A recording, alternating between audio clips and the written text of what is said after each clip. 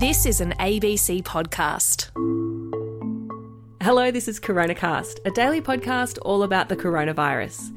I'm health reporter Tegan Taylor. And I'm physician and journalist Dr. Norman Swan. It's Tuesday, the 4th of May, 2021. And yesterday we saw a new milestone in the vaccination rollout. Over 50s throughout Australia are now eligible to be vaccinated, which is really exciting. Hopefully that means that we're going to start to see a bit of a sharper uptick in the number of people vaccinated, Norman, because as we've said at length and probably ad nauseum on this podcast, it really has been quite a slow start to the vaccine rollout in Australia. Yep, and if we can get up to 100,000 or 200,000 a day, which is a lot from where we are now, we could be done and dusted with the first dose by July, August. So come forward is really the message. Yeah, it's been kind of interesting. There's been 2.25 million Australians vaccinated so far, and I am starting to meet people who have been vaccinated, which is kind of cool. A month or two ago, I don't think I knew anyone who had been vaccinated. Yep. And that will become increasingly prevalent. And as people know people who've been immunised, I think a lot of vaccine hesitancy will disappear, particularly with the Astra vaccine. Yeah, it's funny about the psychology of it, isn't it? You know, you can know that millions of people worldwide have received something, but when you know someone in your own network who's had it, it makes it much more, I don't know, it just feels closer to home. Yeah, and you've just got to balance it in your own mind in terms of the risks versus the benefits. And essentially, we're coming into winter. We've still got variants coming into the country. We could still get outbreaks. And I think just people will want to be protected. So it's still a little bit tricky to find a vaccination. We've had people writing into the ABC saying that they are really keen, they want to get it, but it's a bit hard to find where to go. Are we going to start to see that become a bit simpler in the coming weeks? I've no idea. I hope so.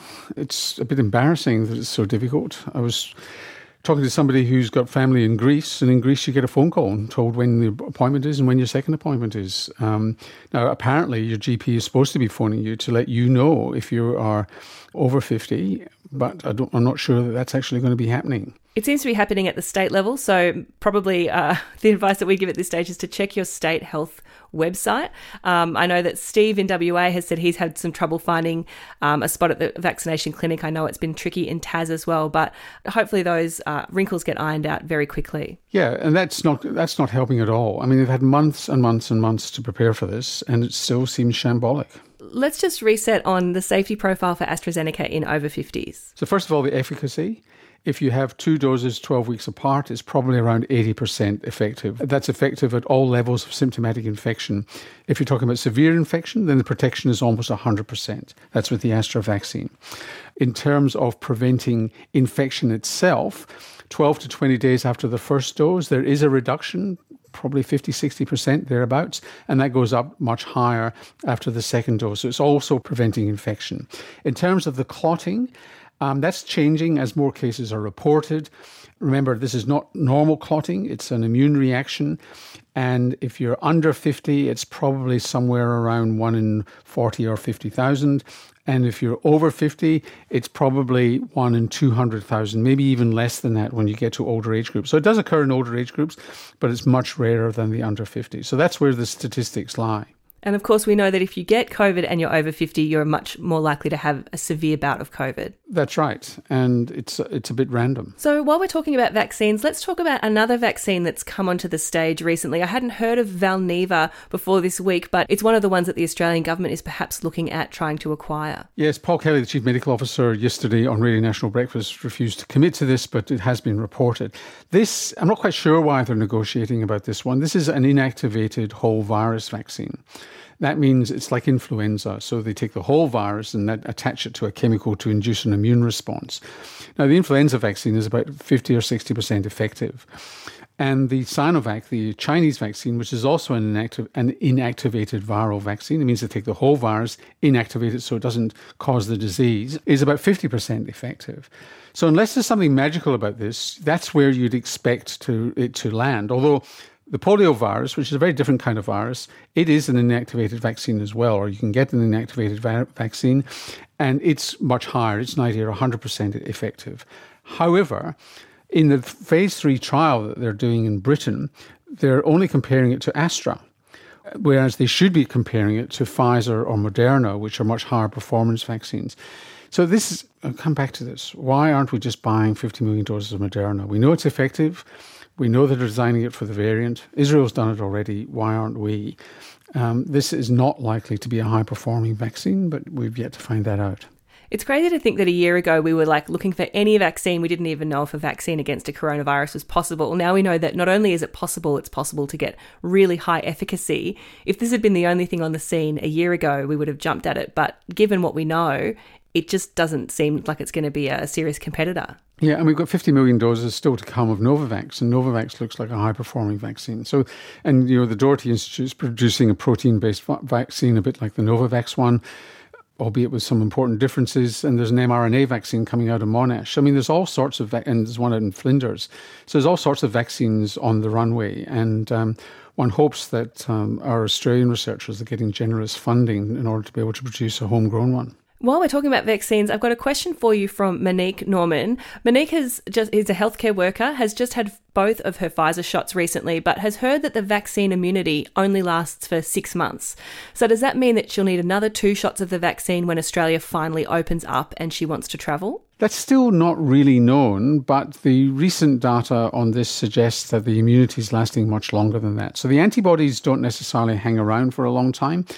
But the T cells, which are the cells that store the memory, the white blood cells that store the memory of the infection, seem to be there for quite some time. So it's likely that the immunity lasts longer about that. I think probably the immunity will last longer than the variants. So I think the variants are the ones that we need to worry about rather than just how long the immunity from the vaccine lasts.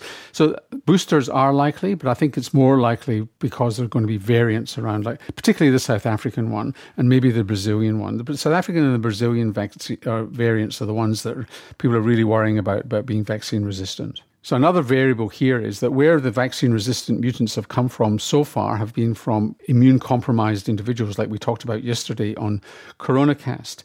Where they're going to come from in future is the vaccinated population who may be a little bit susceptible to infection. So, there are different dynamics going on as more and more people get vaccinated, but not enough. Right. So we need that really thorough coverage of the whole population with vaccination to stop the virus from being able to bounce around and have those opportunities to mutate. Yeah, that's one of the frustrations of us going slow is that we want to get to 70, 80, 90% really quickly. But even Israel is stuck at 55%. The other big news of coronavirus in Australia at the moment is that Perth and Peel came out of lockdown only to have more cases emerge from a different outbreak from hotel quarantine, and they're under restrictions at the moment. Yesterday, at least, there were no new cases, which was really heartening. And we had this message from Mel, who is saying, not a question, just some praise for the WA contact tracing team.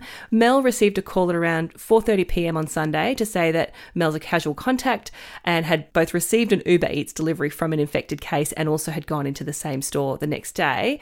Mel was freaking out, but the person on the phone was really calming. They reassured them. They decided to send a person to Mel's house to test either Sunday evening or Monday morning.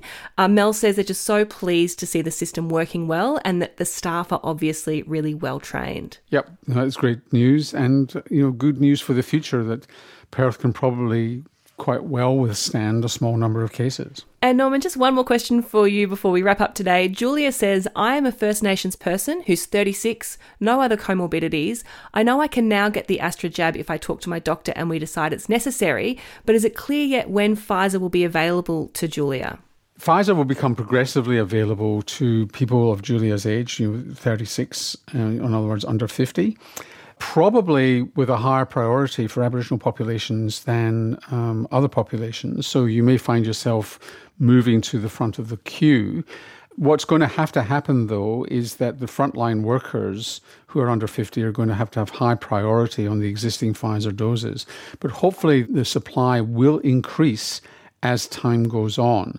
And so it's unclear yet, certainly by October, but hopefully July, August, it's going to start flowing through into the system in larger numbers. So if you've got a question or a comment, as always, you can send one into abc.net.au/coronacast. And if you're over 50 and are looking at getting your shot now that you're eligible, or whether you find it easy or hard to find a booking, we want to hear from you. Mention CoronaCast in your comments so that we can find it. And we'll see you tomorrow. See you then.